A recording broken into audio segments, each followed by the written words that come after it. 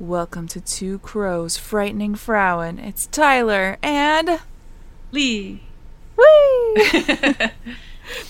And I have two that I have written up. I still haven't decided which one I want to do yet today. But You get a coin? I have a coin. We'll just do whichever one's comes up first. Okay. This one's exciting. So I will have save that for after our banter. So you got your car detailed today. Yeah, just the interior, because that's what I could afford, and that's really what it was.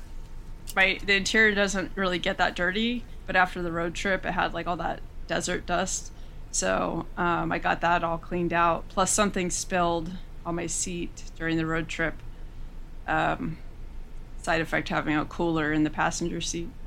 Oh, yeah. So he went in and got it all clean and got that, and then conditioned the leather seats and stuff. So I was like, You put the lotion on its skin. Leather seats are nice. The Mercedes has leather seats, but the Mercedes is also black, and it's been like over 100 degrees. Yeah, my car's all black, and I have tinted windows, and I always put the thing up, but it's rough. Like, you don't want any bare skin on the seat. But I have seat warmers, and with the leather, it's really nice because it kind of like radiates out. I know, isn't it nice that when we get older, we use the seat warmers just for our back pain? It's like not for anything else. Yep, it's totally for like my glute, because my glute spasms, and it helps with that a lot. Mm-hmm. Oh, I feel that because I have like sciatic nerve damage, so it goes like down my gluteus. Yep, Maximus. That's basically. I get the injection in my piriformis because the piriformis starts to spasm. It causes that sciatica to go, and it also causes the nerves, the what are they called? The pudendal nerves or whatever, the ones that go into the bladder and all that area. So it's just like that whole area will just get pissed. But the sciatic causes like my I get like electrical zapping in my foot, and my toes will do this involuntarily. It's crazy. I'm like, okay, body. I have an oopsie. Oh yeah? Yeah. So for you on audio, you will have all of that. For you on video, you will not. Oh, you didn't start it? That's right. There was something missing.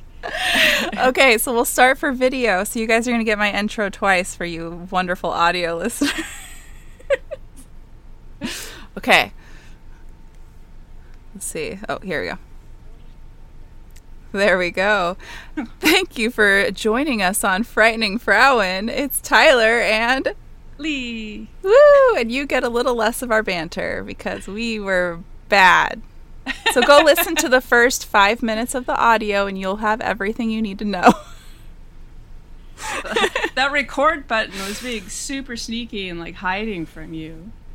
I know. I was like, I never heard the record sound. Yeah. I'm so sorry, YouTube.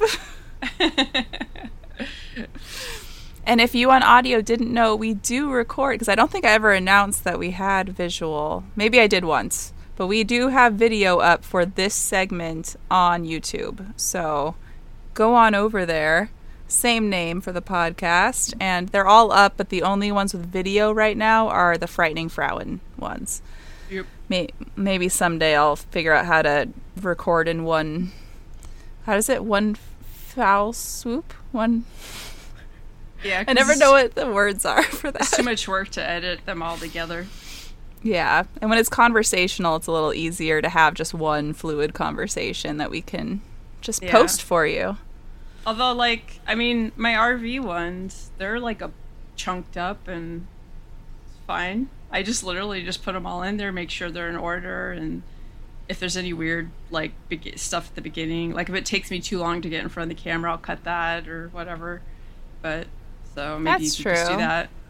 I'll play with that idea. Maybe I'll have some that are just video that I do, because that might be easier, because the ones that I do a lot of research for like my cryptids, it's a lot of reading my scripts, and it would be really annoying if I'm just here like, and then I mess up and I have to like start again and it's like clips out. the cryptid went up to the lady. So we'll see. Maybe I'll do some separate, fun, just video ones where I'm just talking at you from my brain. Because my dyslexia is not fun for one take. Because with you, I can pause when like I feel my brain jumbling things up, and then we can chat about what I just read. Yeah, that makes sense. I can see that.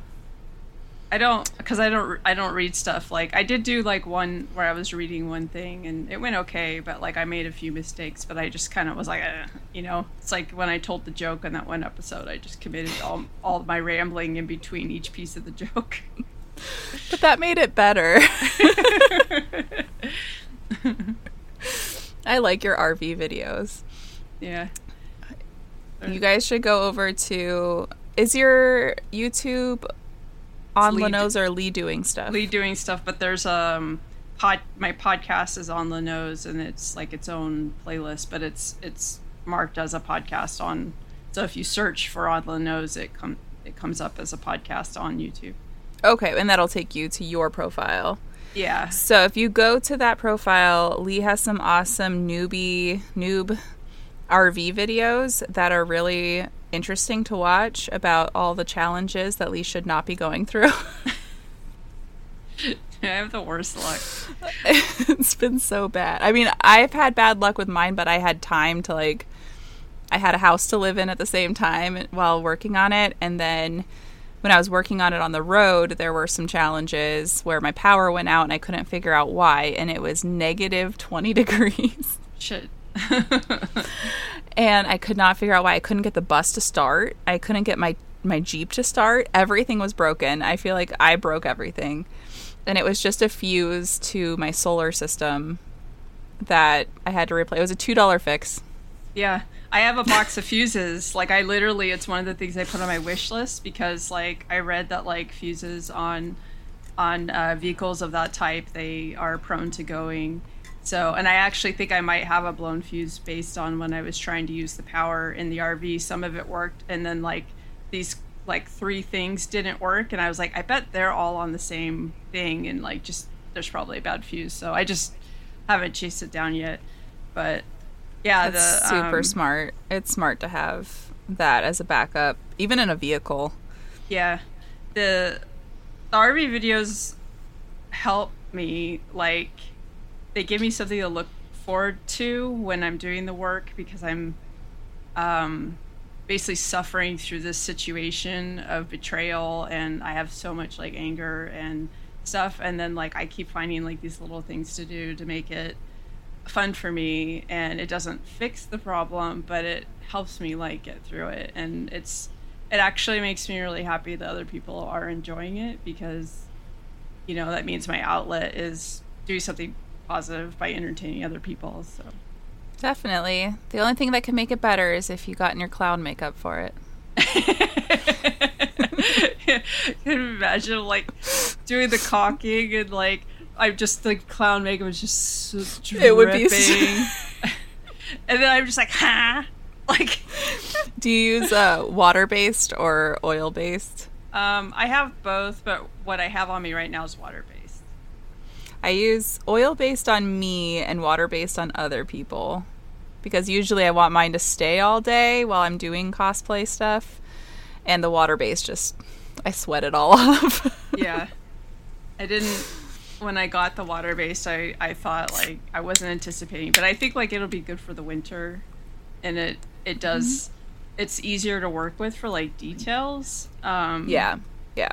So, but I do use, like, what I do is like the oil-based white, and then I just all my colors and everything are eyeliner and eyeshadow. Oh, I did not know that. Yeah, so everything else and the eyeliner pens have held up really great, and they were like, I think I paid like $8 for 5 of them, and nice. And then I just use like an eyeshadow with a really nice pigment, and So for all you clowns out there, there's some hacks for you.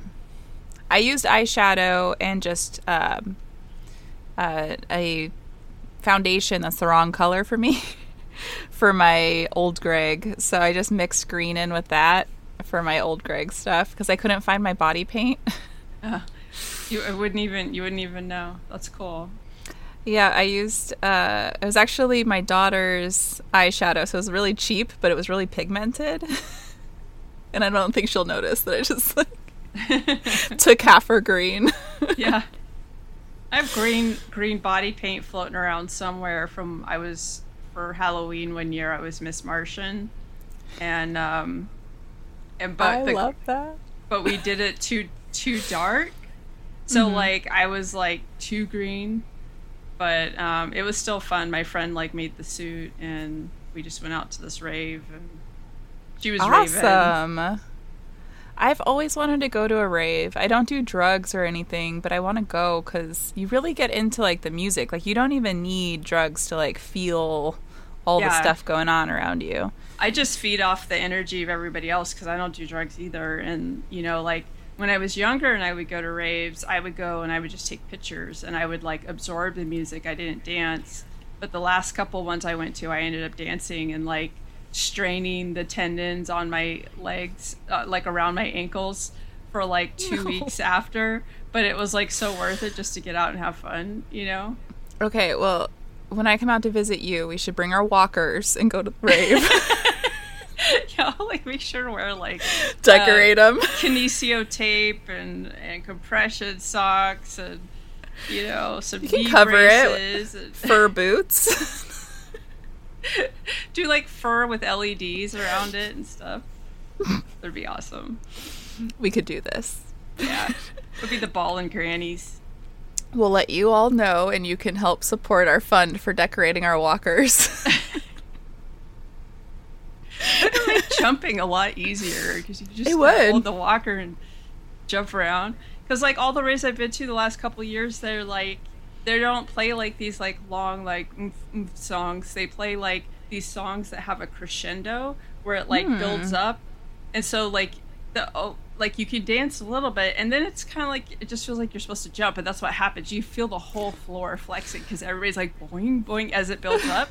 And then it goes into the next part of the song, and you get about 2 minutes, and then it builds up, and then everyone goes boing, boing, boing. It's honestly lazy DJing. I'm sorry, but it is. But energy's fun. Yeah. I can understand that, and I think DJing in general, like it's an art. I DJ'd for a while for events, mainly weddings, mainly gay weddings. And those are the only people who'd hire me because I was female presenting. But it's different now than it was back then for DJing. And I really respect the people that I've seen on TikTok lately that are going back to old school DJing and actually mixing things. Have you seen DJ Sasha on there? It's like he's a really old guy. Like he looks like he's like late 60s, 70s. I think I have. He's famous. He's from the height of it and was like, I loved him back then. He's amazing. So whenever I see him doing his lives on TikTok, I'm like, that's so cool. I want to be like that. I know. I was not that good, but I did do my own mixing. So I didn't have any. So I had to be right there. I couldn't leave to go get cake or anything unless I had an assistant with me. Yeah. But it was fun, and I miss DJing, but I don't know if I have the mental capacity for it anymore. Somebody sent me equipment so that I could start learning to mix.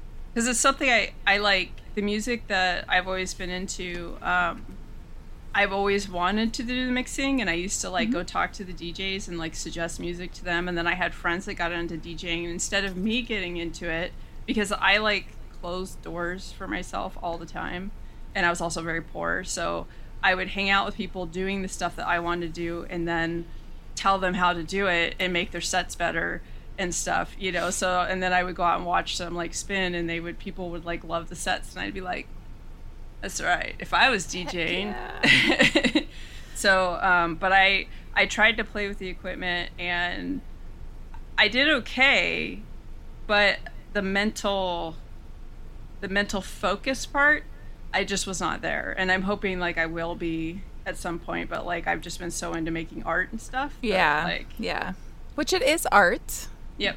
So, I think it would be fun for you to, because I feel like you're more in your element when you have your makeup on, for you to DJ live with your clown makeup on, and it would bring in a lot of people. Probably. I have like so much learning to do before I could do it like live though, because like it's all like, yeah. And then the music I listen to isn't what most people enjoy. So I like your music. It brings in like very specific people, you know. Well, it's not the stuff in my videos on TikTok. Almost none of those are songs that I would willingly listen to. I choose music that I think other people will enjoy for TikTok videos, because the few that I've done that were music that made me happy did not do well. Well, the ones you sent me, so the songs you sent me to listen to are the ones I'm talking about. And then I went and talked to my dad about them, and he's like, I love all those songs. Oh, I don't even remember what I sent you. It was I always curate for people. Oh, the Men Without Hats. Men like Without Hats, stuff. Yeah. My happy music is like German industrial and stuff like that. So I think people would like that. I mean, some people do, but yeah. I think so, because a lot of the people watching those lives, the DJers even in the US, are people in Europe. Yeah. So I really think that they would like it. I know that he'll be listening to this, but John, a Quintex on TikTok, he's a DJ, and he's on my Patreon. He's almost always on there DJing, and he loves it. Like, he started out as just a newbie, and he even posted on there like, I'm learning, like, don't be mad at me for doing things wrong or mixing things wrong and songs not matching up right. And he learned by being on live and having other DJs come to him and help him, and he now does it almost full time on TikTok. Cool. That would be fun. Yeah, it's there's like a whole world of, like, when I got into like electronic music, because it wasn't just industrial, it was like I was into like all the electronic stuff, like but not so much the American scene, because it was really basic. Like American techno's beep beep beep beep beep beep beep beep beep beep beep beep. You know? I know exactly what you're talking about. It's so, there's no layers, there's no like, it's fun to dance to, but like I love like music that just demands, you know, like I don't know if it's an ADHD thing or whatever, but you know, like when like the whole like the things started coming out with like music on TikTok that's like it uses panning, and everyone was freaking out about it and like, oh wow, that's so amazing. And I was like, yeah, that's how music should be. Yeah. I was like literally like listening to like stuff like Front 242, and even in the late 70s they would like layer their tracks because there weren't enough tracks to work with to get the panning effect. And like, you know, it just, you should have to have both your headphones in to experience the music. Yeah.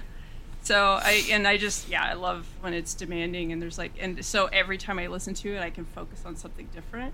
And yeah, that's why. So I love going to death metal festivals, and I find that the nicest people are at death metal festivals as well. Teddy bears everywhere.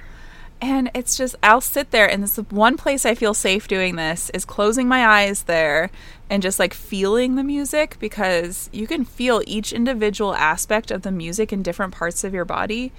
And it is the most satisfying feeling sensory wise for me, is to sit at a death metal festival with my eyes closed. That's cool. I saw Mozart's Requiem performed live by the San Francisco Symphony, and I'm literally getting goosebumps now just like remembering it. Is like so incredible, and like being in the room with it, being in the room with like the acoustics that were set up for that, and the timpani, and like just, oh my god, like, you know, literally like I had to close my eyes because I would just start crying. It was so like amazing and like overwhelming. And most concerts I go to, the sound quality isn't good enough to, no matter how interesting it is live, I end up preferring the pre-recorded stuff because it's so much cleaner. There are a few exceptions, like Frenchy Virtue has a couple like live albums that the quality of the recordings are like phenomenal. But on average, like I agree. Yeah. I completely agree with that. For recordings, for actually being there, it sounds so different. Yeah. But listening to it, especially when people send it to you because they were there, it's terrible. Yeah. Yeah. Like, I don't want to. I saw Metallica live at the Arco Stadium in Sacramento, and the acoustics were so poor where I was sitting, I couldn't tell what song was playing. It was very muddy. I could see that happening with their music too.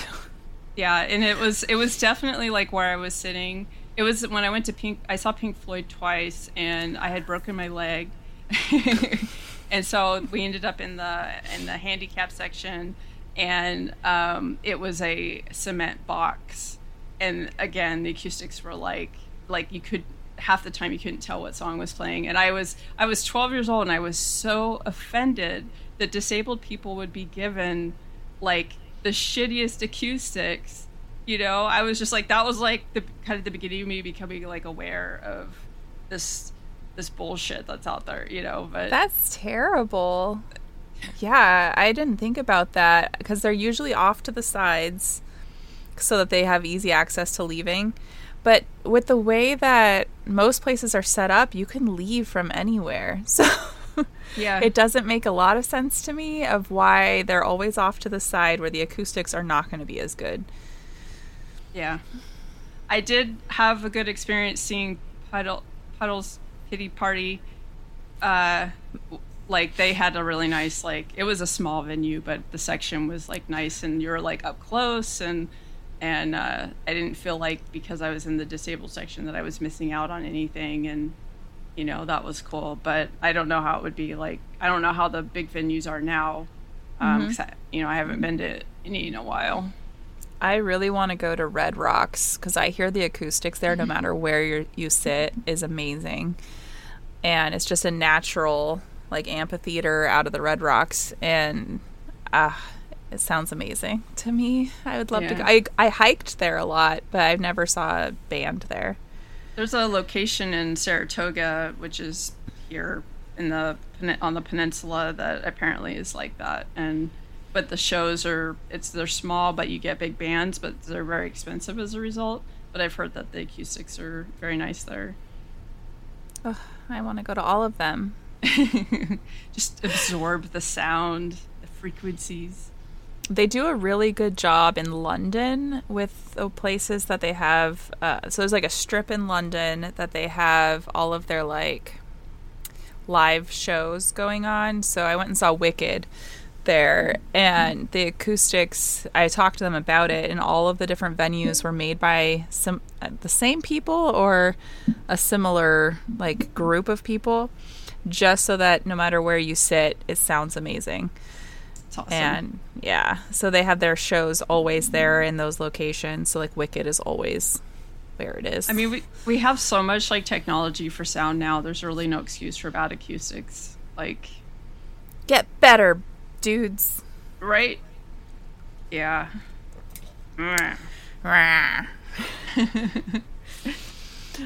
Speaking of acoustics, no, just kidding. It has nothing to do with a segue into our story today. But her name is Elizabeth Stiles and not related to Harry, so which has to do with music. She does not, though. So she was born August 21st, 1816 in East Ashtabula, Ohio. Do not kill me for not pronouncing that correctly. Ashtabula. Ashtabula. I'm like, I have to look it up. The funny thing is that my recording earlier today was about Ohio. I spelled it right. Good, I said it phonetically. That's one of those bridges, like those covered bridges. But while you look that up, that makes her a Leo, which I put in there because it would bug you.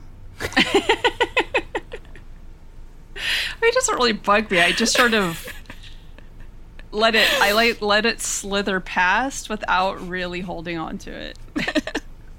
I mean, my son is a Cancer, and I spent my entire pregnancy running around going, "It's not a tumor." So okay, that's funny though. Gotta love some Arnold. Oh gosh, my dad used to say that when anything was in his pocket. It's not a tumor. Oh gosh. Okay, guys, sorry about that. Okay, so I was not going to talk about, this is another one that came up randomly while I was researching the other one I was going to talk about today. I was listening to a podcast about haunted places, and they lightly breezed past this person, Elizabeth Stiles, and for like 5 seconds. And I'm like, I need to know more about her because she sounds fascinating. And she is fascinating. Okay, so she was born to her mother, Clarissa, and father, John Fox Brown, and had an older brother they only mention the important siblings in here a little bit, so I added them in later from somewhere else. But so she had an older brother, John Jones Brown. That's a name. They were new settlers in East Ashtabula in the east bank of the river. So there was like an east and a west side that 2 different families got land for, and like a lot of land because they were just giving it out back then as if it was a thing that was going to run out of style, which we ran out of land, guys. But it started out as like 2 families on either side of the river, and then it became like this big bustling city. Yeah, I even wrote in here, I love that back then you could just squat on some land and say it's yours. Try doing that in a small town. Right? Sorry, I wanted to add that joke in. Okay. So Elizabeth's mother and father hailed from Middleton, Connecticut, and her brother was also born in Middleton. She was the first child born in Ashtabula, which I'm probably still saying wrong. So her brother was born in 1813 and Elizabeth was born in 1816. So they moved in between those 2 dates to Ashtabula. And then her younger sister, that's also important, and not the only other sister, but one they want to mention, and it took some digging to find the others, was born in 1828. So there's a 12-year difference between Elizabeth and Emmeline, and they were the closest of the siblings together. And where was I at there? So they were very close, and because of this, Elizabeth thought of herself as another mother for Emmeline as she grew up because of the age difference and society at the time.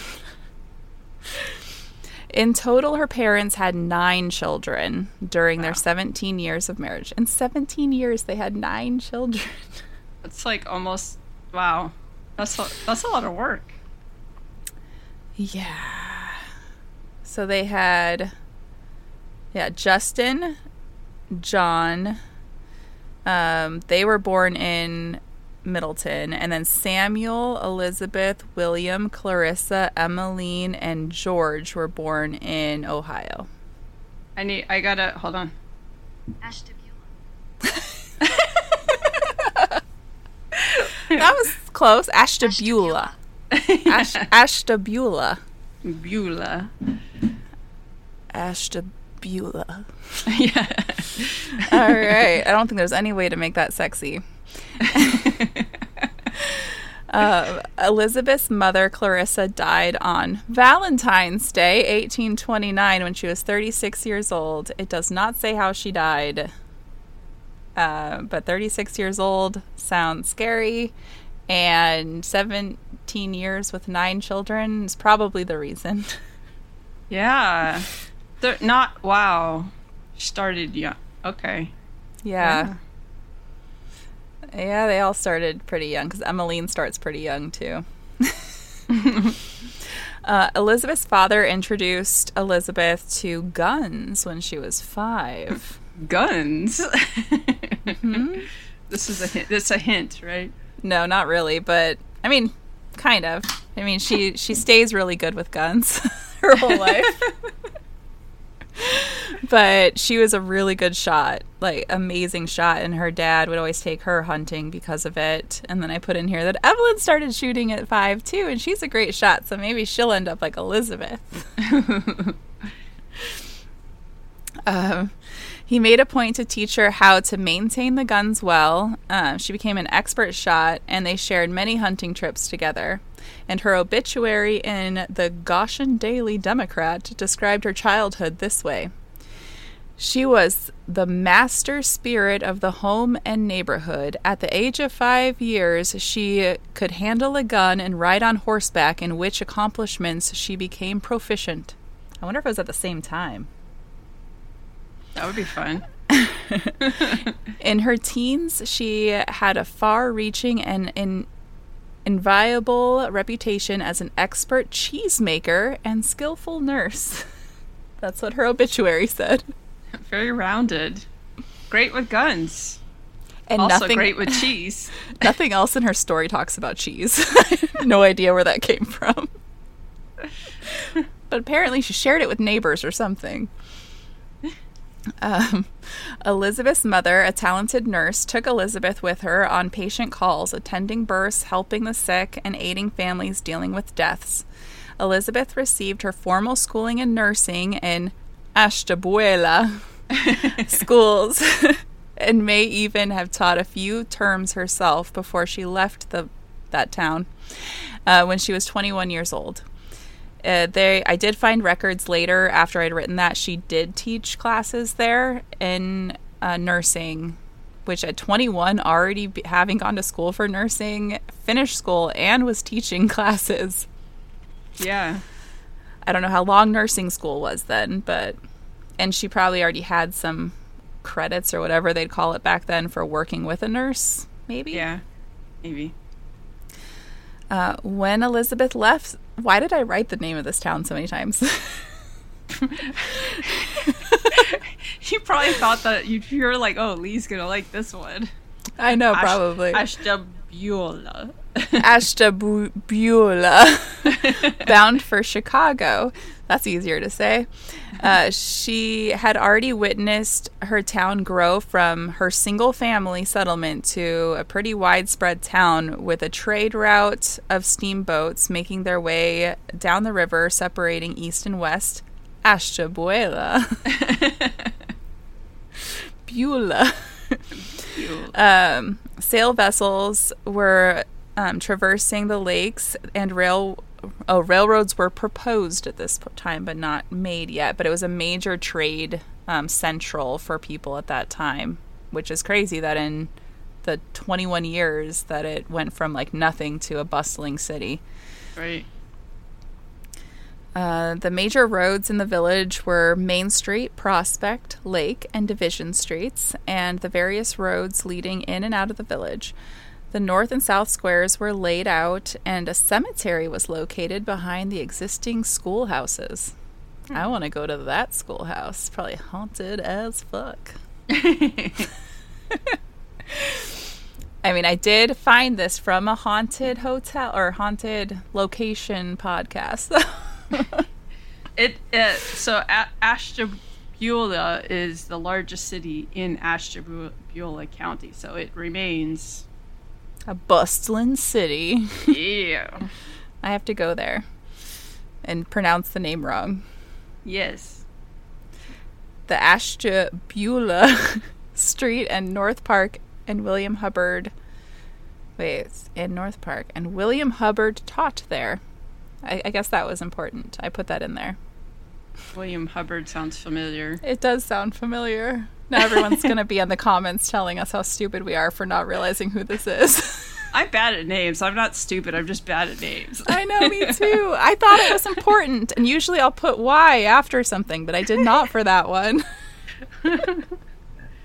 Now I have to look that up. Hold on.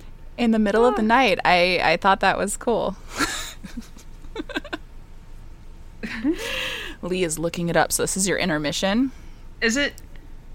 Well, there's several of them. There's a William C. Hubbard. There's a William H.J. Hubbard. Well, it was in the 1800s. William Peyton Hubbard. Looks promising.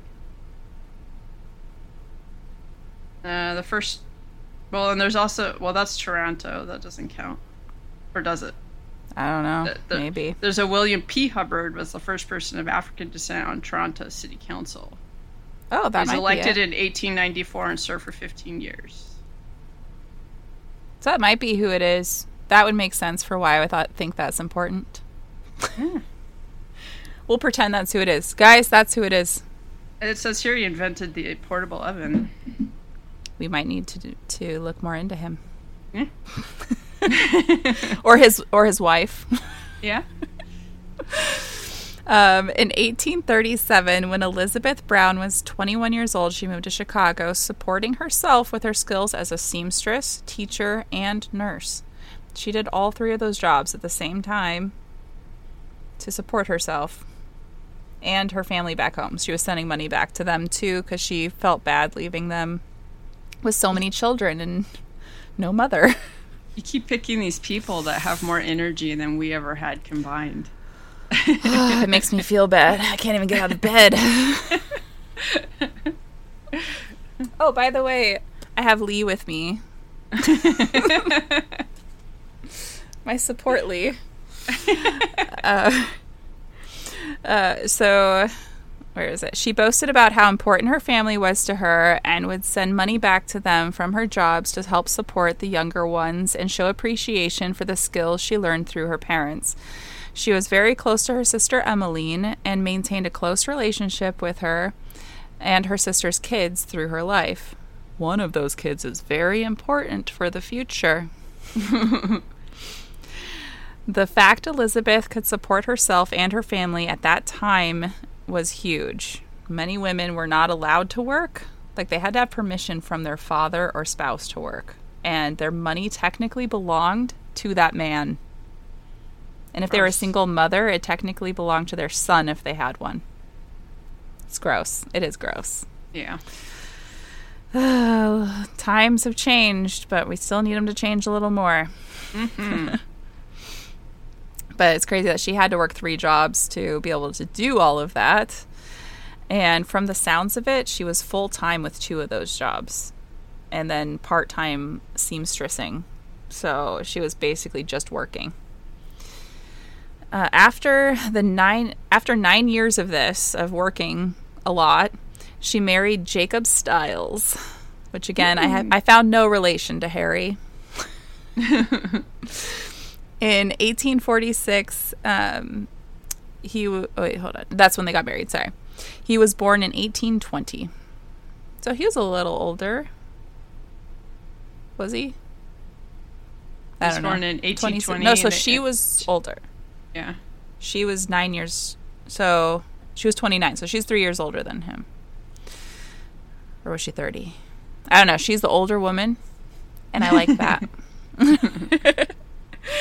All right, so he was born in New York, fancy. Some sources stated that Jacob came from the prominent Stiles family in Ashtabula.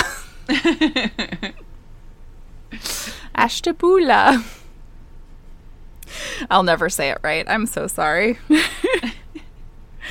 Which in turn traced its origins back to the Stiles family of Connecticut. I wonder if they're actually related. You know, they're like cousins or something. Yeah, right? Because it says that she actually knew him from childhood, and then they met up again in Chicago. Ah. Maybe. Mm-hmm. Little second cousin. All right. The 1850 United States Census revealed that Jacob and Elizabeth were living in Peoria with a 4-year-old girl named Sarah Stiles. So the only way we can really trace like their lineage and stuff, because they weren't like famous people back then, was through like census reports. So there's a few of them throughout here. She doesn't become famous till later. But I'm surprised there's so much about her. So they must have had some reporting or something later on in her life. So some reports say that they adopted Sarah, while others say that she's their biological child. So we don't really know, but she did go on to adopt other children later. Records are so fun from that time.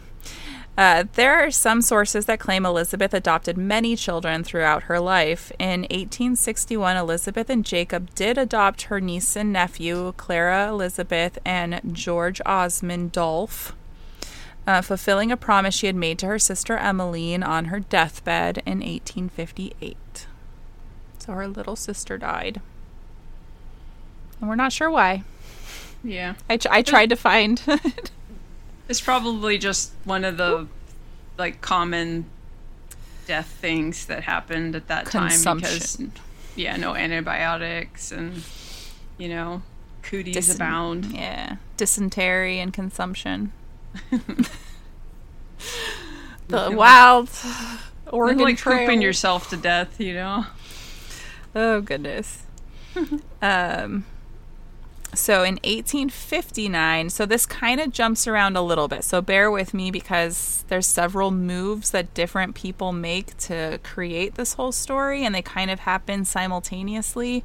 So I have to jump back to the other family here for a little bit. But in 1859, Elizabeth and Jacob moved to Shawneetown in Kansas. I love that they called it Shawneetown. Instead of just because the Shawnee tribe is from there. It's let's just be white men and come in and call it Shawneetown. Possibly for Elizabeth to teach at the Indian Mission or to homestead.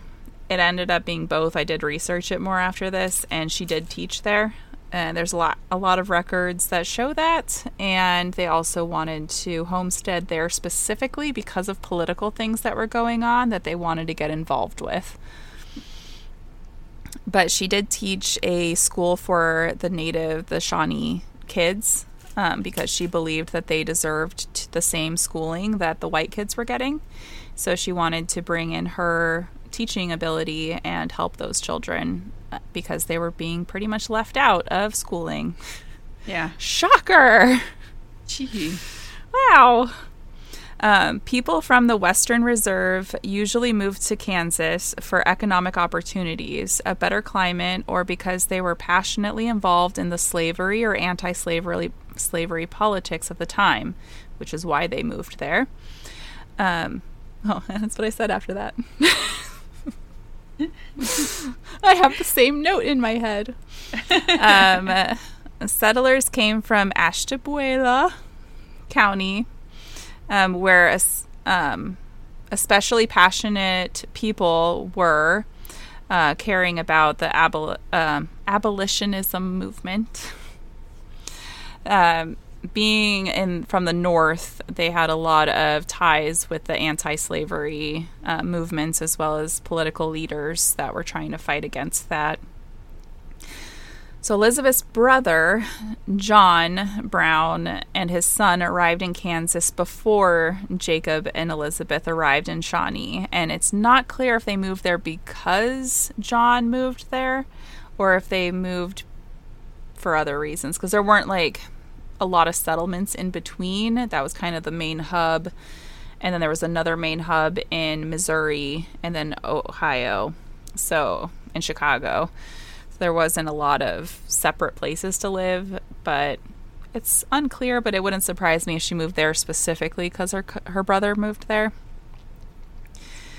Determined to prevent Kansas from becoming a slave state and liberate as many slaves as they could. This family is awesome.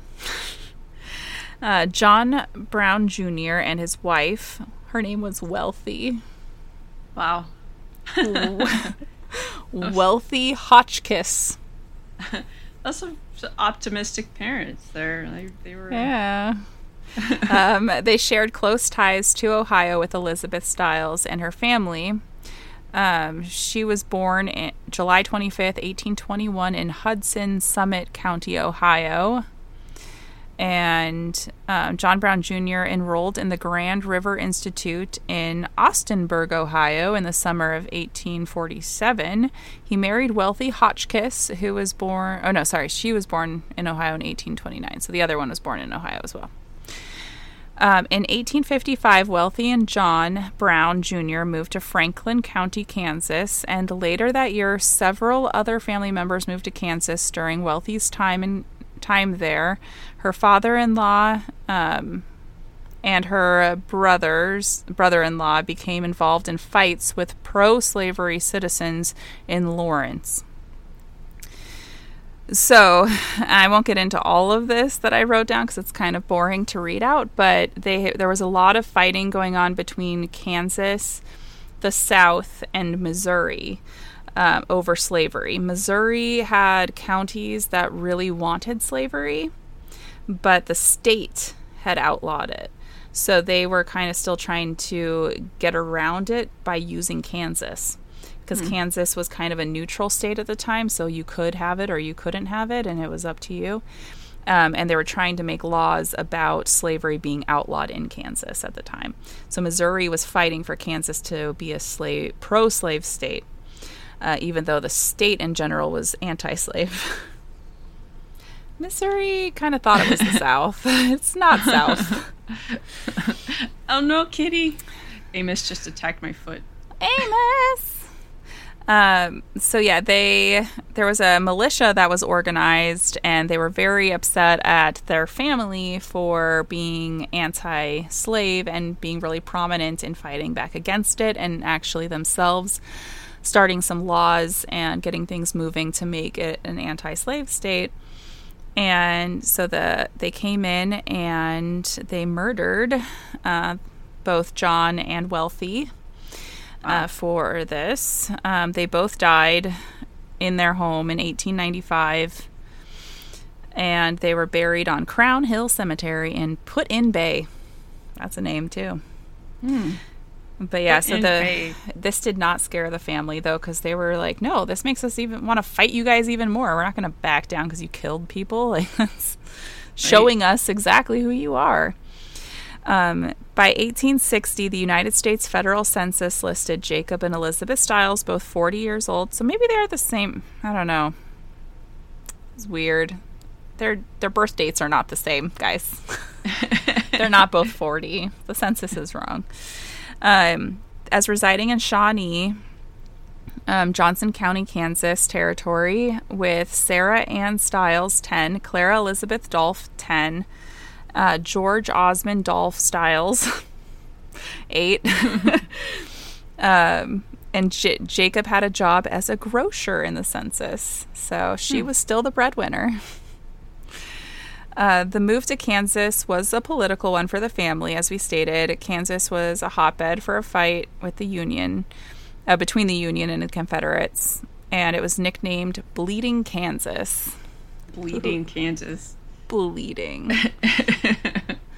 The Confederates had heard of a school teacher integrating and teaching children about equality and abolition. And one day, while she taught her school kids in Shawnee, an incident occurred. Elizabeth and a teacher in an adjoining district planned a picnic in the woods to celebrate the 4th of July. Which I feel like we should all be able to celebrate, right? I think there's still a fight today about who's allowed to celebrate that. So she carried the Stars and Stripes, and the teacher and their scholars, why did I say scholars? School children, marched around the Liberty Pole in the village green, and then they marched into the woods for a day of fun and picnicking. They had just settled in on their picnic blankets and opened their basket when a man rode up on a horse, handed Elizabeth a note, and trotted away. What did this note say? Dun, dun, dun. Dun, dun, dun. The note warned her that if she and her pupils marched again at the Liberty Pole parade with the Union flag, she would be wearing tar and feathers. Oh, shit. All right. Did this stop Elizabeth? No. This fueled her fire to do more. All right. In 1854, Congress passed the Kansas-Nebraska Act, making Kansas a territory and mandating that its citizens would decide whether Kansas would be admitted to the Union as a free or a slave state. The passage of the Kansas-Nebraska Act ignited a rivalry with pro-slavery supporters from the bordering states of Missouri, which was not a pro-slave state.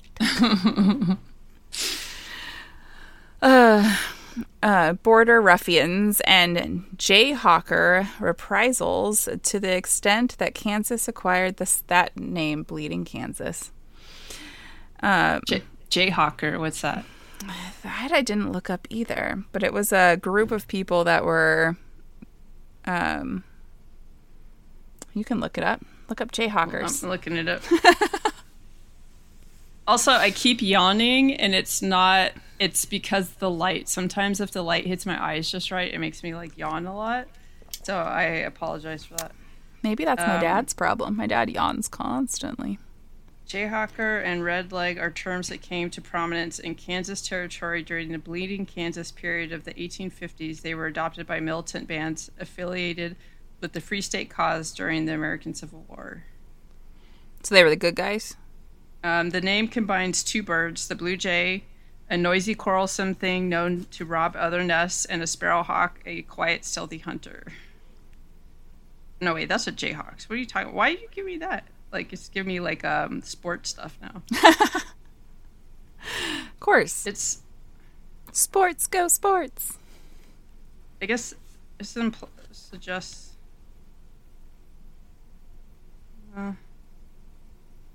Just giving me a lot of different things.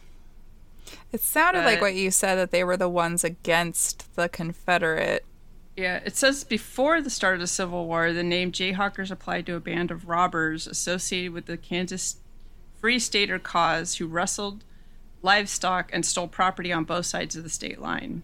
Oh, gosh. And during this period, a Jayhawker could be a hero or a villain, depending on individual circumstances or one's opinion on the issue of slavery in Kansas Territory. By the time the war ended, however, the term Jayhawkers became synonymous with Union troops led by abolitionists from Kansas, and Jayhawking became the generic term for armies plundering and looting from civilian populations nationwide. Okay. So they're good bad guys. Exactly. Right side, bad habits. Right. So then let's see. Elizabeth's nephew received the authority to recruit and transport a company of riflemen in Kansas, and he recruited them primarily from the hunters of western Pennsylvania. Okay. On November 12th, 1861, they were mustered into the 7th Kansas Cavalry as Company K, with Colonel Charles R. Jennison as commander, fighting the bushwhackers in western Missouri along the border of Kansas and the Indian Territory. I hate that that's the word, but love Christopher Columbus. Was the 7th first assignment, and as the war wore on, it participated in battles in Mississippi, Alabama, and Tennessee, and in many skirmishes. That's another word. Skirmishes until the end of the war, when it was mustered out at Fort Leavenworth in 1865. And so, yeah, they go on they were pretty much recruited into the military. So all of the men of the family, they wanted to fight, and they wanted to do whatever they could do for when the Civil War did break out. So when the Civil War began in April 1861, William Quantrill fought for the Confederacy at the Battle of Wilson Creek and Lexington, Missouri. By late 1861, he had collected a band of several hundred men to attack Unionists along the Missouri-Kansas border. On October 17, 1862, William Quantrill and his gang of approximately 140 bushwhackers sounds like what my grandma would call people on her lawn. Yeah, bushwhackers. Where was I at there? Okay. Stormed into Shawnee and herded the residents into the town square, located next to the present-day city hall. This place is probably haunted as fuck. I have to go there too, I guess. Tradition has it that the bushwhackers staged the first raid because they were short of clothing and horses, which was very common back then, that they'd run out of supplies and have to plunder it from somewhere else. And then they would burn it all up so that there were less supplies. But after the bushwhackers had collected what they wanted and had killed 2 Shawnee residents, they set fire to the town and burned all the buildings in Shawnee, amounting to 20 at the time. William Quantrill and his raiders raided Shawnee, Kansas the second time during the summer of 1863. They needed more supplies, I guess. A raid that was a rehearsal for their attack on Lawrence, Kansas, which occurred on August 1863. Jacob Stiles and a Mr. Becker, or Baker, depending on which source you look at, were the 2 Shawnee residents that Quantrill and his raiders killed in the first Shawnee raid on October 17th, 1862. So that left Elizabeth a widow, which sucked back then to be a widow because you were basically a social pariah. And she's really unfair. It's not like it's her fault that he died. No, how dare she have a dead husband? So the raiders approached the 2 men, Jacob Stiles and Mr. Becker. Oh, I already read that part. Fun. So they went up to Elizabeth. They got her out, and she saw her dead husband on the ground, which was terrible. And the gang took Elizabeth. They were about to kill her, and he says, "She's too pretty to die," and they leave her alive. Wow. Lovely. Yeah. Like, yay for her, but also ew. Yeah. And there's no account of whether or not they did anything else to her. There were some news articles that alluded that they did, and others that said that they just let her go. And that was a mistake, guys. So after, I could probably tell the rest of the story without reading it, because this is the part that excited me. So I won't have dates for this part, guys, because I'm just going to talk about it. So after that, President Lincoln heard about what happened with Elizabeth and how much loss she had in her family, and he summoned her and her children to come up and visit him, I believe in New York. So she gets up there, and he requests that her and her niece become spies for the Union and go down and try to get information from the Confederates. So she was very happy to do this, and this is where all of her skills come into play. She ends up, I believe it's three years of this, that during the war that she does spying. She goes down and she gets caught by the Confederates as a spy. And what does she do? She convinces them that she's actually a spy for the Confederates against the Union, gives them false information, and is so good at this to the point that they give her a new horse, a better gun, and more clothes, and send her on her way to go and do her spying. So, wow. And then she would use the niece, she would call her granddaughter, and she dressed up like she was older than she was, and she would smoke a pipe. I have a picture of her. I'll post that as like the main picture in here. But she would dress up in clothes that made her look older, and she would make her face look older so that she looked like the grandmother to the niece. Mm-hmm. And then the niece would get, if the niece got caught, she'd be like, I don't know where my granddaughter is. Like, she's this innocent little girl. Like, find her. Or if she got caught, the granddaughter would be like, my grandma's just crazy. Like, doesn't know what she's doing or talking about. It was amazing. And so she went on with this for that, I believe it was 3 years. And she got a ton of information for Lincoln. They actually say that a lot of their, like, being able to get ahead of the Confederate soldiers in places was because of her. And she would use her, so she sometimes would take off her old lady makeup and just be her beautiful self, because she was very beautiful, according to people, and just used her womanly wiles to get information as a nice Southern belle with her pipe. But she would ride a horse everywhere. She was amazing with a gun. It doesn't say she had to use her gun very often, but she always had one on her hip, and she looked pretty cool. And after the war was over, she got a lot of awards, and I believe she went back to Ohio to finish out her days. And she's pretty amazing. Pretty amazing. She just ended up doing something that, like, literally was not even on the radar for her life whatsoever. And then, like, shit happened, and she was like, oh, yeah? Yes. Oh, yeah? That's the other thing she did. So afterwards, she went to Madison, which I believe is in...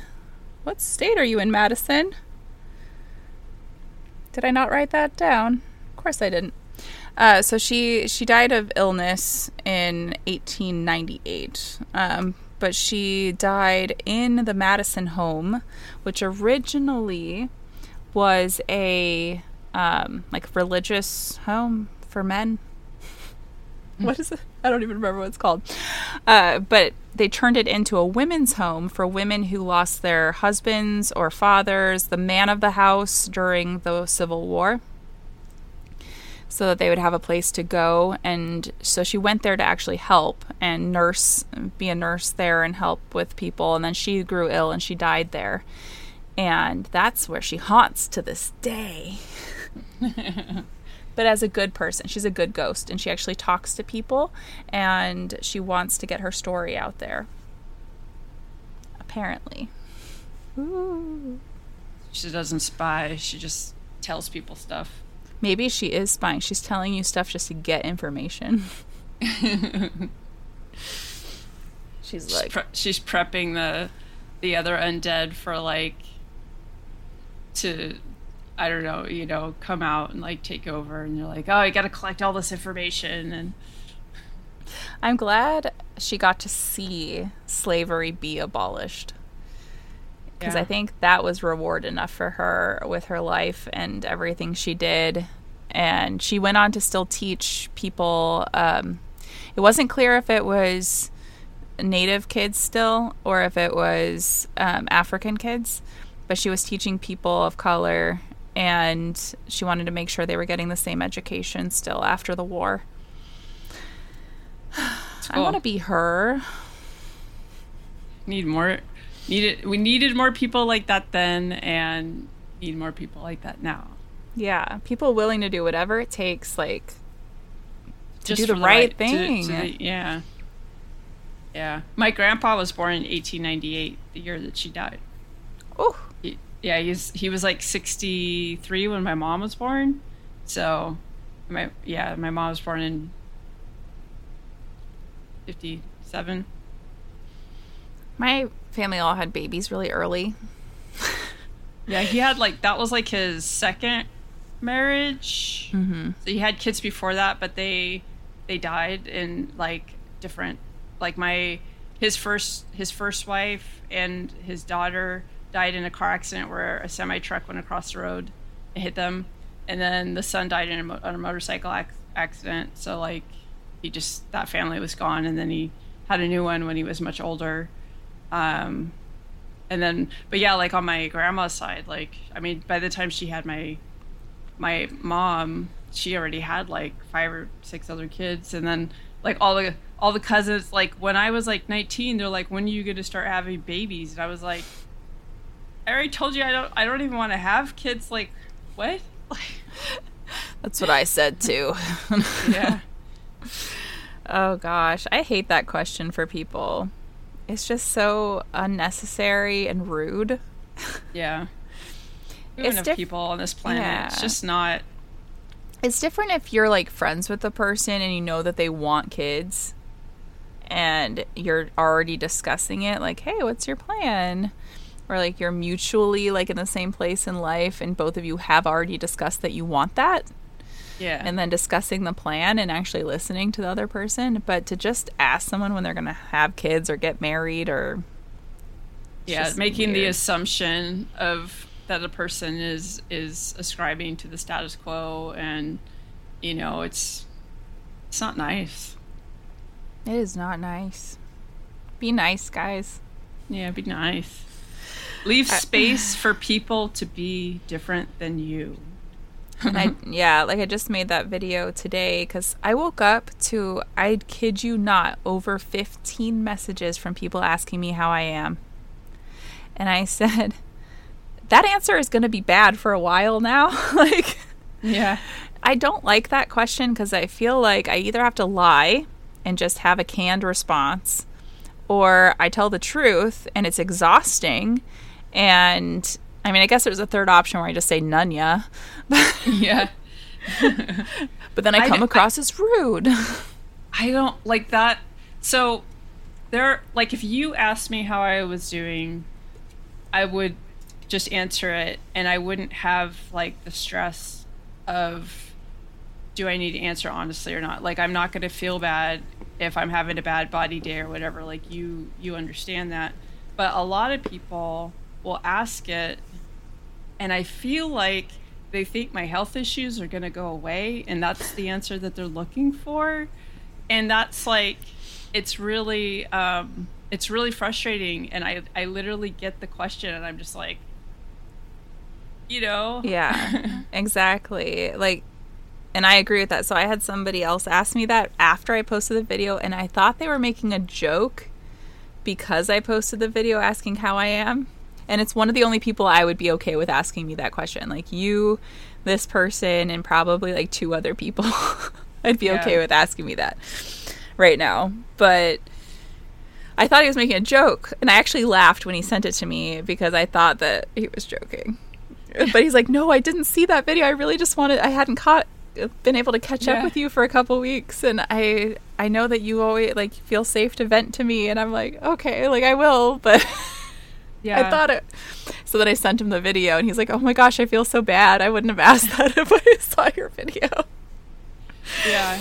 It's like, what do you if somebody really wants an answer, there are ways to convey interest and concern without asking a really open-ended question. Be like, hey, I wanted to check in with you and just kind of see how things were, and like allow a person to know what your intentions are. Mm-hmm. And I think that that's part of the problem with such an open-ended question like that, is you don't know what the other person's intentions are. Are they looking for a positive answer? Do they want like me to be like, I am amazingly better today?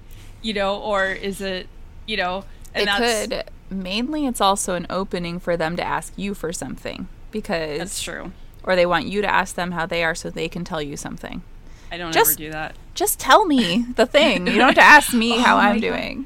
There's this person that I play video games with sometimes, and so we text, and he will text me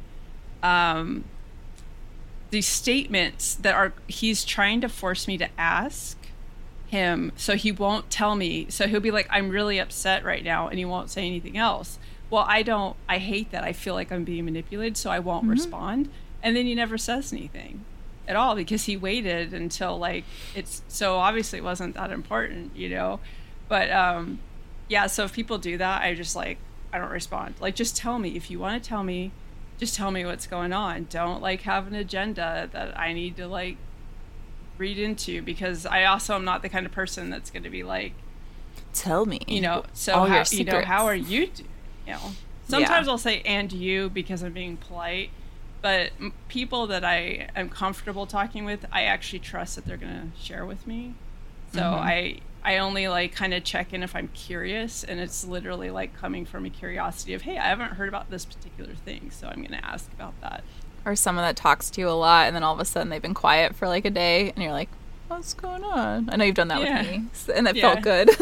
I was like, the pattern changed. I need to check in.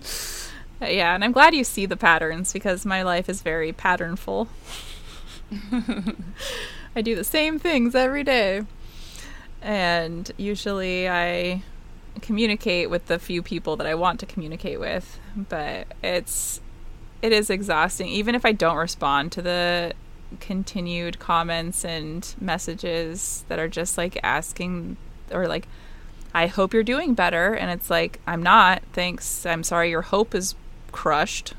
Yeah, that it's such a like, it feels so crappy. Like, I honestly, when I got sick, people just disappeared and I didn't have anyone checking. I think I would have liked an annoying question over the silence. But later, when I started to connect with people who I started being like, okay, this is, and they would respond in a way that told me that they didn't get the answer they wanted.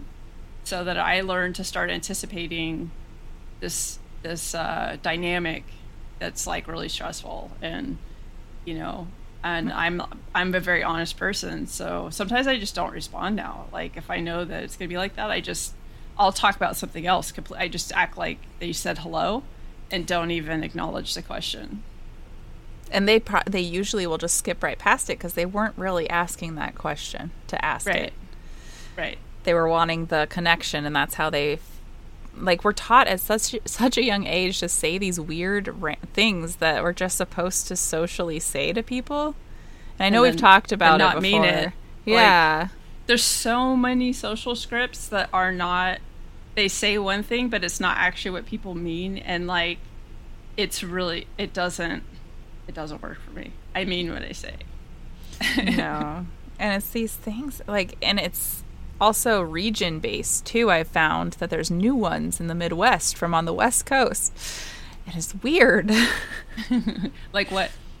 There's there's different ways that they say sorry that they don't really mean.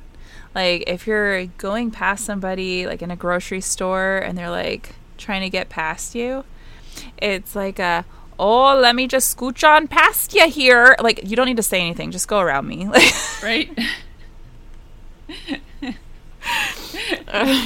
What's some other one? It's really awkward, and I'm like, okay, you're not even like next to me. You're just like, I'll have my cart here, and they're just going around me, and I'm like, we don't need this conversation. Right. Oh gosh, I'm trying to think of some other ones that are like really passive aggressive, but there's a lot of the like sweetie and honey thing here that I don't like because it's always condescending how they say it. Yeah. It's never intonation, and I don't even know how to explain, like, because I've had people say it to me where it didn't feel condescending. But like, and that they say that to everybody and it doesn't, but there's definitely like, yeah. I don't like nicknames and pet names in general. Like I'm very much like I have a name, so don't, like when people are like call me babe or like honey or something, and I'm like that I don't answer to those.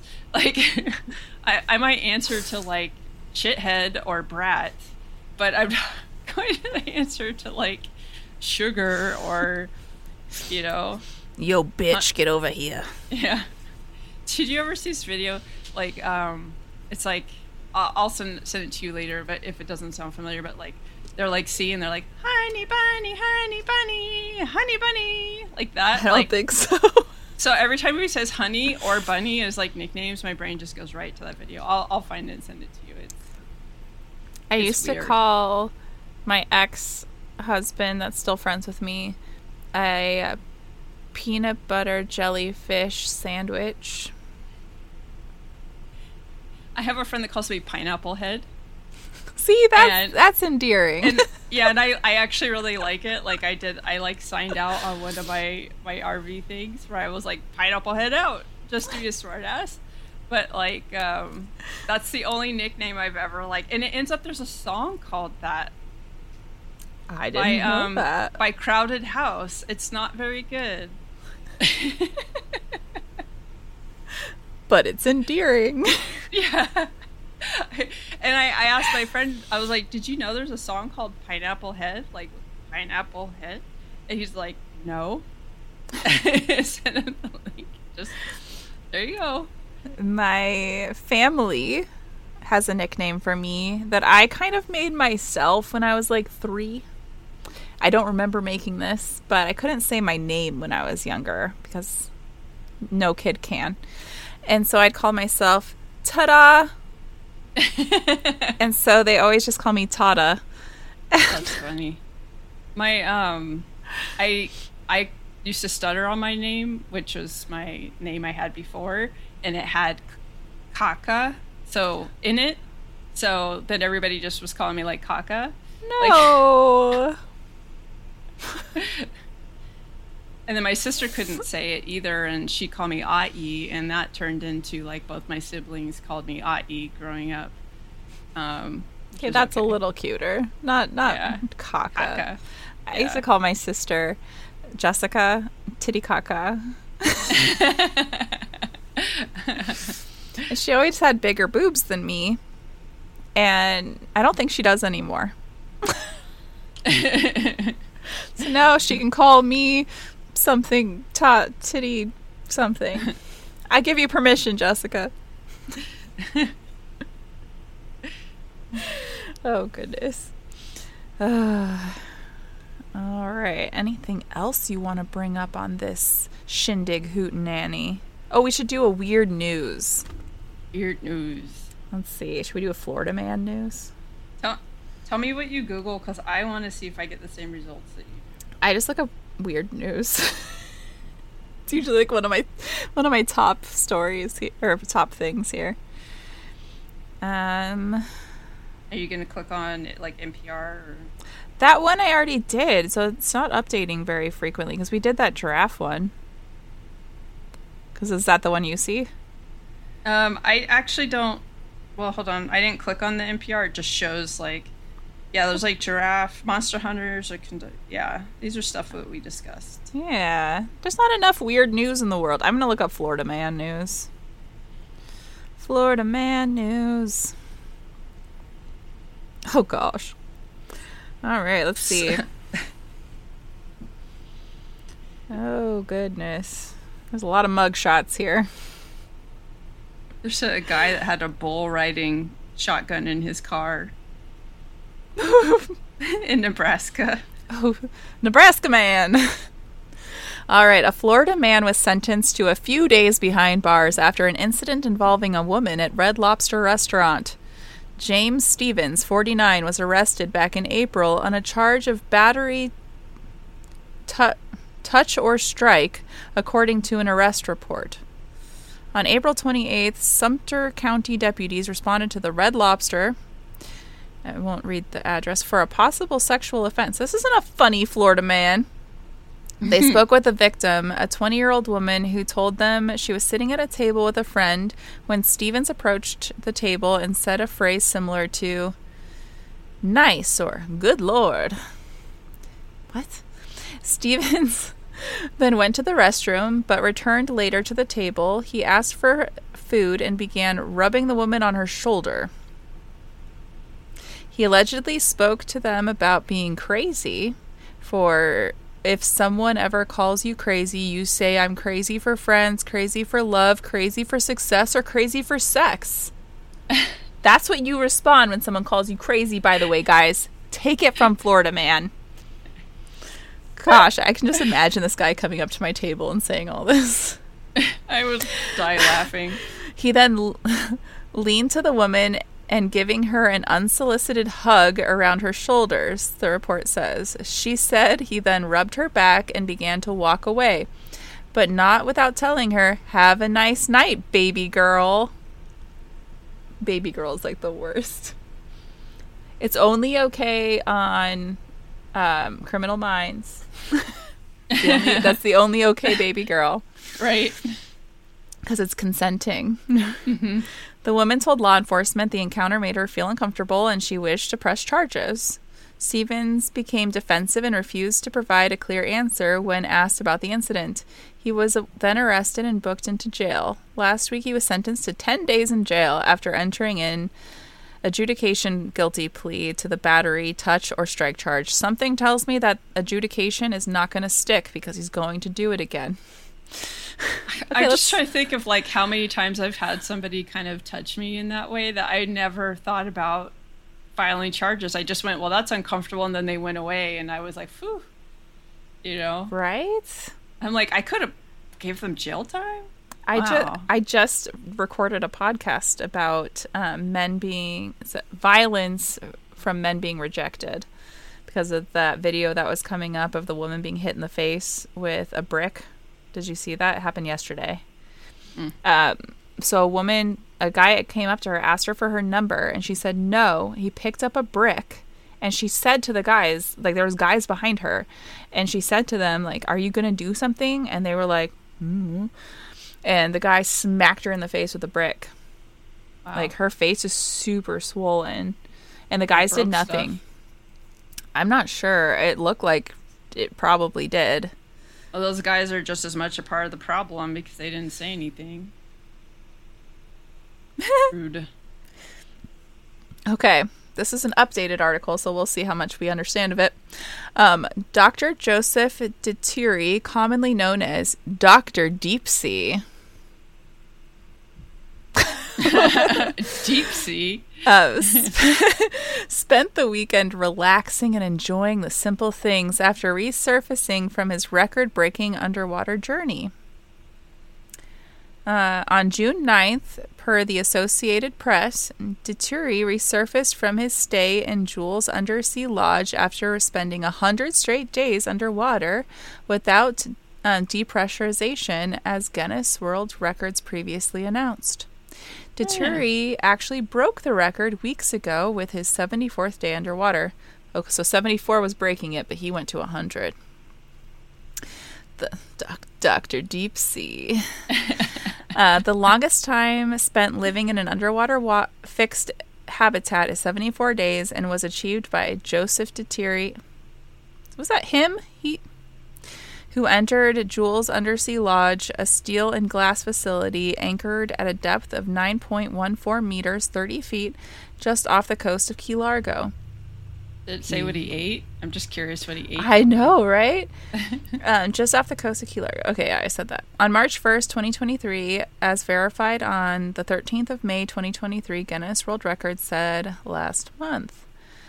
Joseph Detiri has set a new record for the longest time living spent underwater. You've already said that, Florida. So let me see if it says what he ate anywhere. Nope.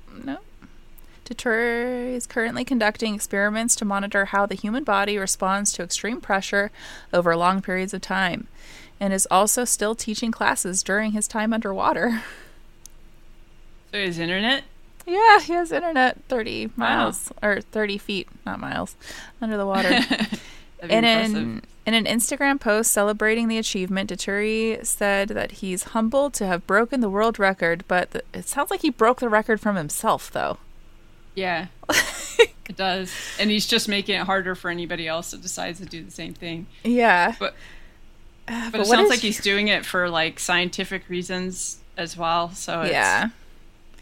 Deturi dubbed his mission, which was organized by the Marine Resources Development Foundation, Neptune 100, in reference to the number of days he's staying underwater. So this was written before. He will resurface on June 9th.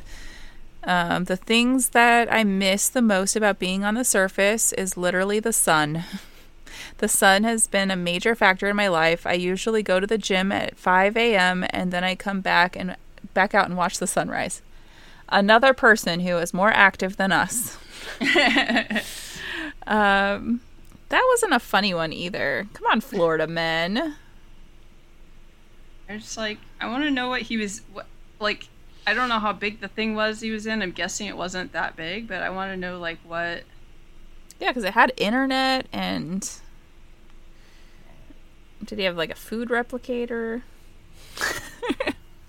Here's a funny one. I got a funny one. A Florida man was arrested after a bizarre 3-day standoff at sea. He has a microwave in there. So what? Did he have MREs? Fish and eggs. Fish and eggs. Stuff. Weird. Yeah. Florida man sorry. And you would do a daily scuba trip. But he stayed under the water. Yeah. You better not have surfaced during that time, Dr. Deep Sea. So here's a funny one. A Florida man was arrested after a bizarre 3-day standoff at sea with the U.S. Coast Guard for trying to cross the Atlantic in a human-powered hamster wheel. Thank you, Florida. You brought us.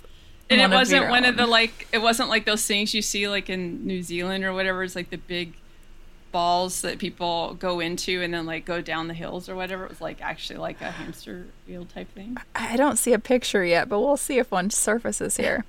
Riza Bulaci faces federal charges after he was found 70 miles off the Georgia coast with Hurricane Franklin taking aim at the eastern seaboard. The USS Coast Guard Cutter Valiant, that's a name, was in the region when they spotted Mr. Balucci and intercepted him. When questioned during the 26th of August incident, Mr. Balucci said he was heading for London. How long would that take? I'm just gonna run over there. How much food did he bring? Did he bring And he got food? federal charges. Like he didn't like.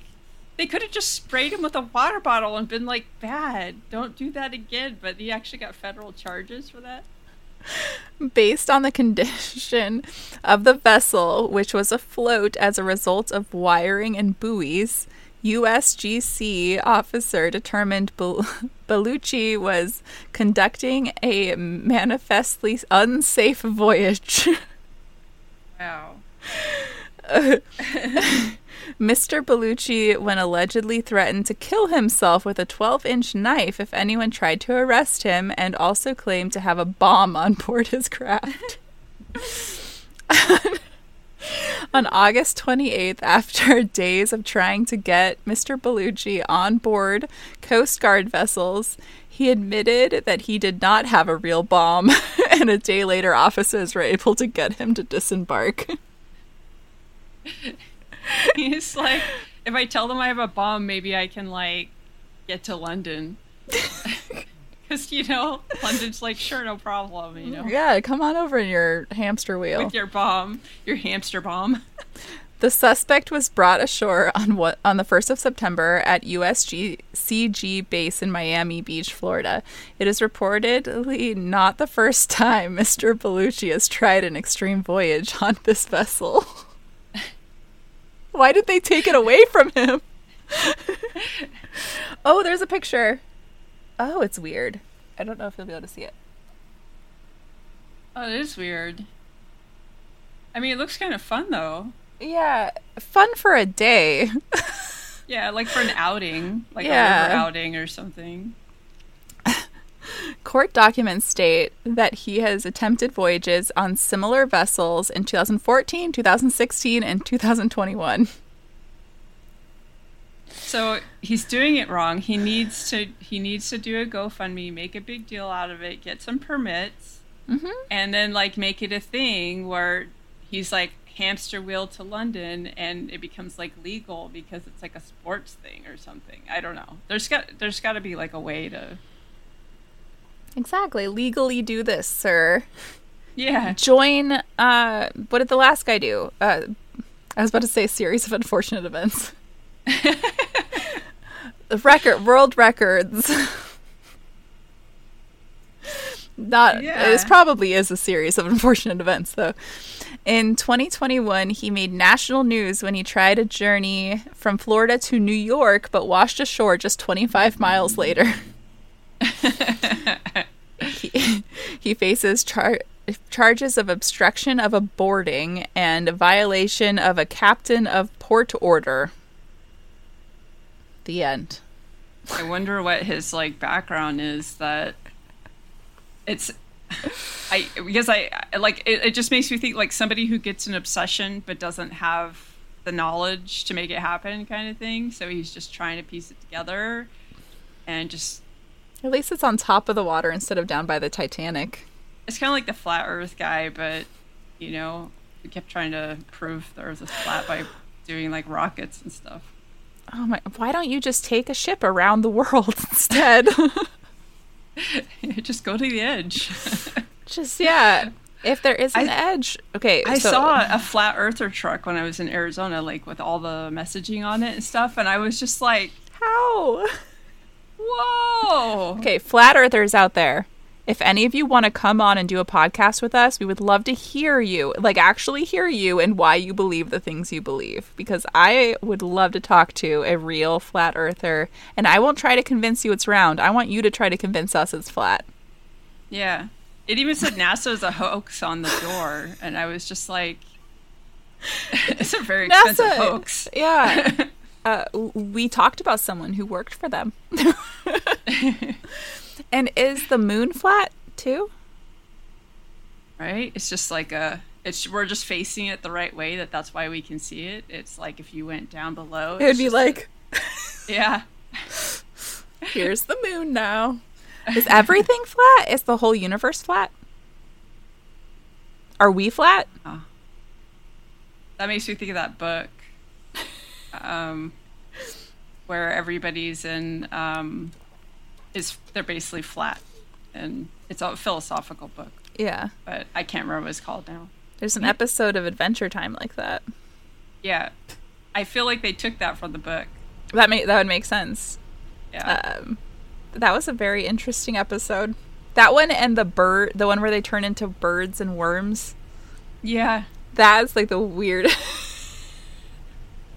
There's like some of those episodes are just very like kind of artistic in the storytelling.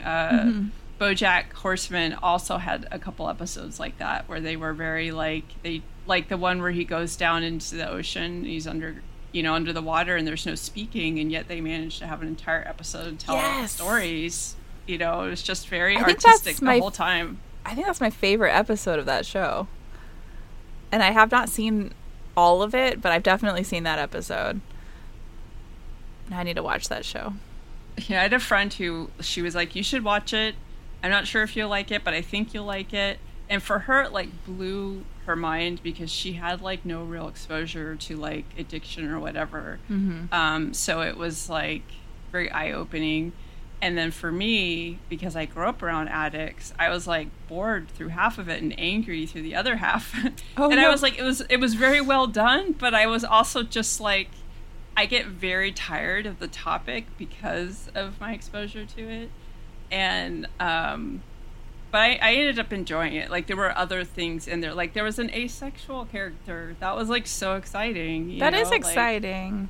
I was just like, yay, representation. I don't know why shows don't have more ace, like either aromantic or asexual characters, because they seem to think sex is so entertaining. But having that dynamic and people realizing how normal it is and how many people are actually, like, being ace does not mean you never have sex. Right.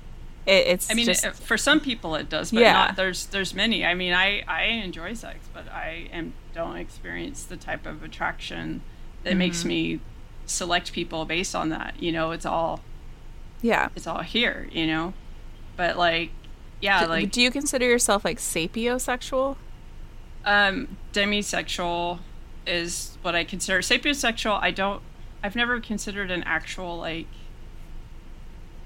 because that's like just being attracted to intelligence, and that seems a little bit like petty. Yeah.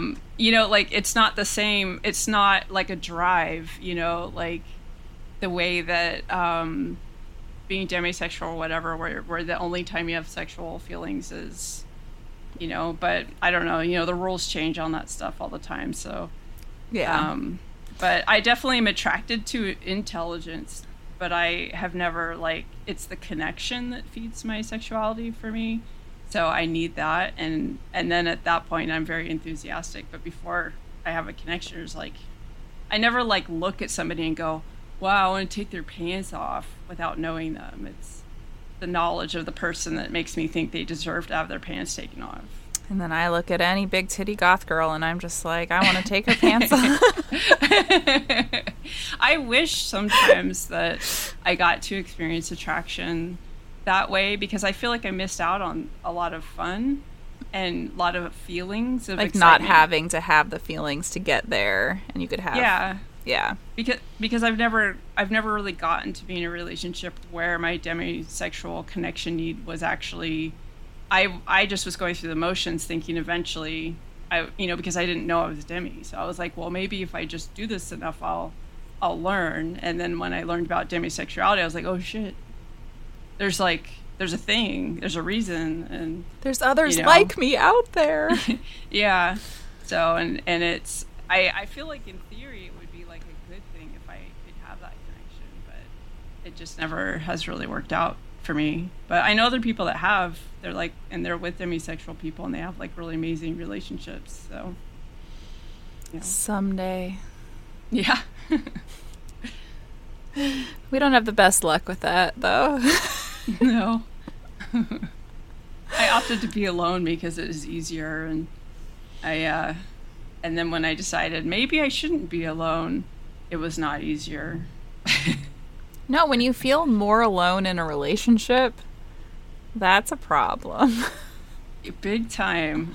God, that was like the hardest part of it. Was like, I am bored because I feel so alone, but I feel shackled to the relationship, so I can't go do the things that would help me be entertained because, I'm very monogamous and like very like loyal when I connect with somebody. Like I could be involved with somebody that's poly, and that wouldn't be a problem as long as they tell me everything, because I need to know everything. Well, your safety too, like that's that's the way it should be. Yeah, but like for me, like once I've connected with somebody, there's like no room for anybody else. And yeah, I feel that. I think for me, being poly, when I'm dating people right now, not right now, obviously. When I was dating people, I wanted to date people who had a primary partner already, because I didn't want to feel like I needed to meet all of their needs and they needed to meet all of mine, because to me at the time it felt exhausting to even think about them having to meet all of my needs, let alone me meeting all of theirs. So I'm like, I could be your fun date girlfriend.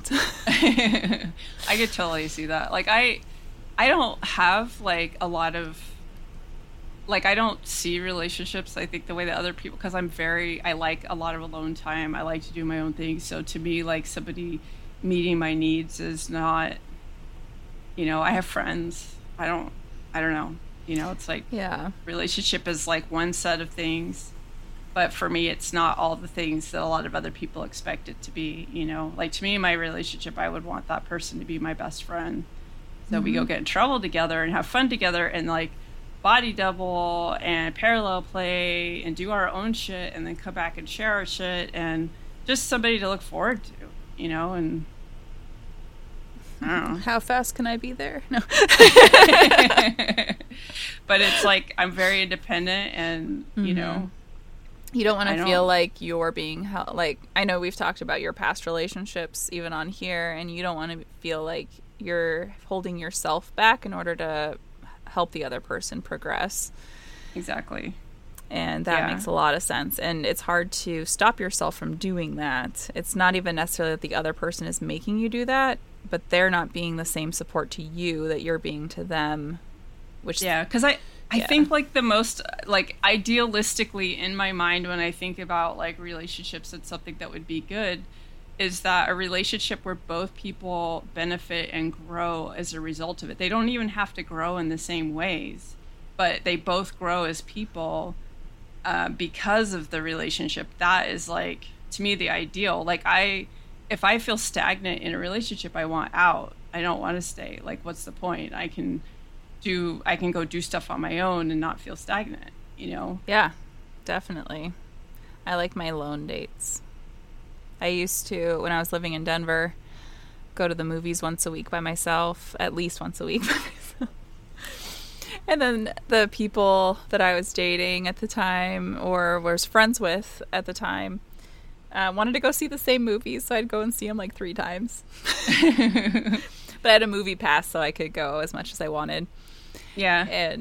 But I like going to the movies by myself because no one's looking at you. You're there alone, and you can just have your quiet time and just mindlessly focus on something else.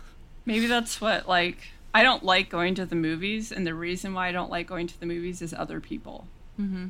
Like, the talking, the eating, the smells, and then the, what did you think? Right? You're not even out the fucking door, and they're like, and I'm like, I haven't even finished processing the sensory experience of the base, much less the story or the cinematography or anything. I need time to process things, and like, don't ask me that right now. I get super annoyed. So I just stopped going to the movies because that's such a normal thing, and I feel so like uncomfortable telling people don't do what's normal because it makes me uncomfortable. Yeah, right. You know? I can't stand the food noises either. So I have to sit away from people. So I usually don't pick my seat until right before the movie, because you can usually pick your seat now. And I'll see where everyone else is sitting and be like as far away from them as possible. But a lot of times, because I kind of have the freedom of going in the middle of the day, I'm sometimes the only person in there. Yeah, I like Monday early afternoon is a good time. I also like the places that serve real food, because you don't get the plastic wrapper sounds and stuff, and that does help. You get a lot of the smells, but I can get around the smells if I'm not getting the like and stuff. You know, the people digging in there to get the popcorn or whatever. Yeah, I wish we could wear like headphones to the movies, and you get the sound that way instead. That would be super awesome, like, especially with my hearing loss, like, because my hearing loss is right in the middle, so it's all vocal range. So sometimes, like with the movies, if there's a lot of other stuff going on, I won't be able to hear the voices, even in the really nice theaters that have 100 different speakers, and you're supposed to be able to hear the voices. Mm-hmm. All right, movie theaters, that's your challenge. You need to make movies where we can even bring our own headphones and they connect Bluetooth. Let's do that. That would be awesome. Like, have the sound going outside too, but for us sensory humans, there's a lot of us out there. We would love to be able to listen just in our heads. Yeah, it could be like a once a week event or something that they have a couple showings, and kind of like the mommy days where people can bring their kids or whatever, and the lights are up and it's quieter. Yeah. I used to take, because it was $1 to go to those when Logan was little, so I would take him, and then the kids could all play in the front while the moms watched the movie. That's awesome. I never went to any of those, but I thought it was a good idea. I used to take my son to there was a independent movie theater in downtown San Jose, and they would have like midnight showings of things, and it would be very, very nerdy. Like they do quote alongs and things like that. Mm-hmm. And so I used to take my son to those when he was like between 8 and 11 or so, and that was always fun, like once a month. That's fun. I know they were doing some like anime ones in Denver, like randomly, and those seemed fun. I never got to go to any of them, but they were free. One of the things we saw was like the original animated Transformers movie. So that was really cool. And then like around Halloween, it was Simpsons, like what's that called? Their Halloween stuff. Yeah, I don't remember what it's called, but yeah. That's fun. I wouldn't even think of that, like being what they would show at Halloween. But that is fun, and it's not what's everywhere else. So yeah, cool. Bring back more things like that, guys. Right. Rah. What? All right. I think we'll wrap this one up because I have to pee. Doing the potty dance in my seat. So thank you for listening to us blabber on about ourselves, as well as listen to an awesome story about a spy that didn't shag me. Thank you for joining us in the crow's nest. This has been Tyler and Lee. Bye. Bye. We're so awkward at this. And I will post both of our Patreons in the description, as well as the email to be able to write in awesome stories, whether for my other segment about paranormal things and weird things, or this one about amazing women in your life, or ones in history that you think we should talk about that aren't talked about enough. And yeah, this has been Frightening Frauen. Crows out.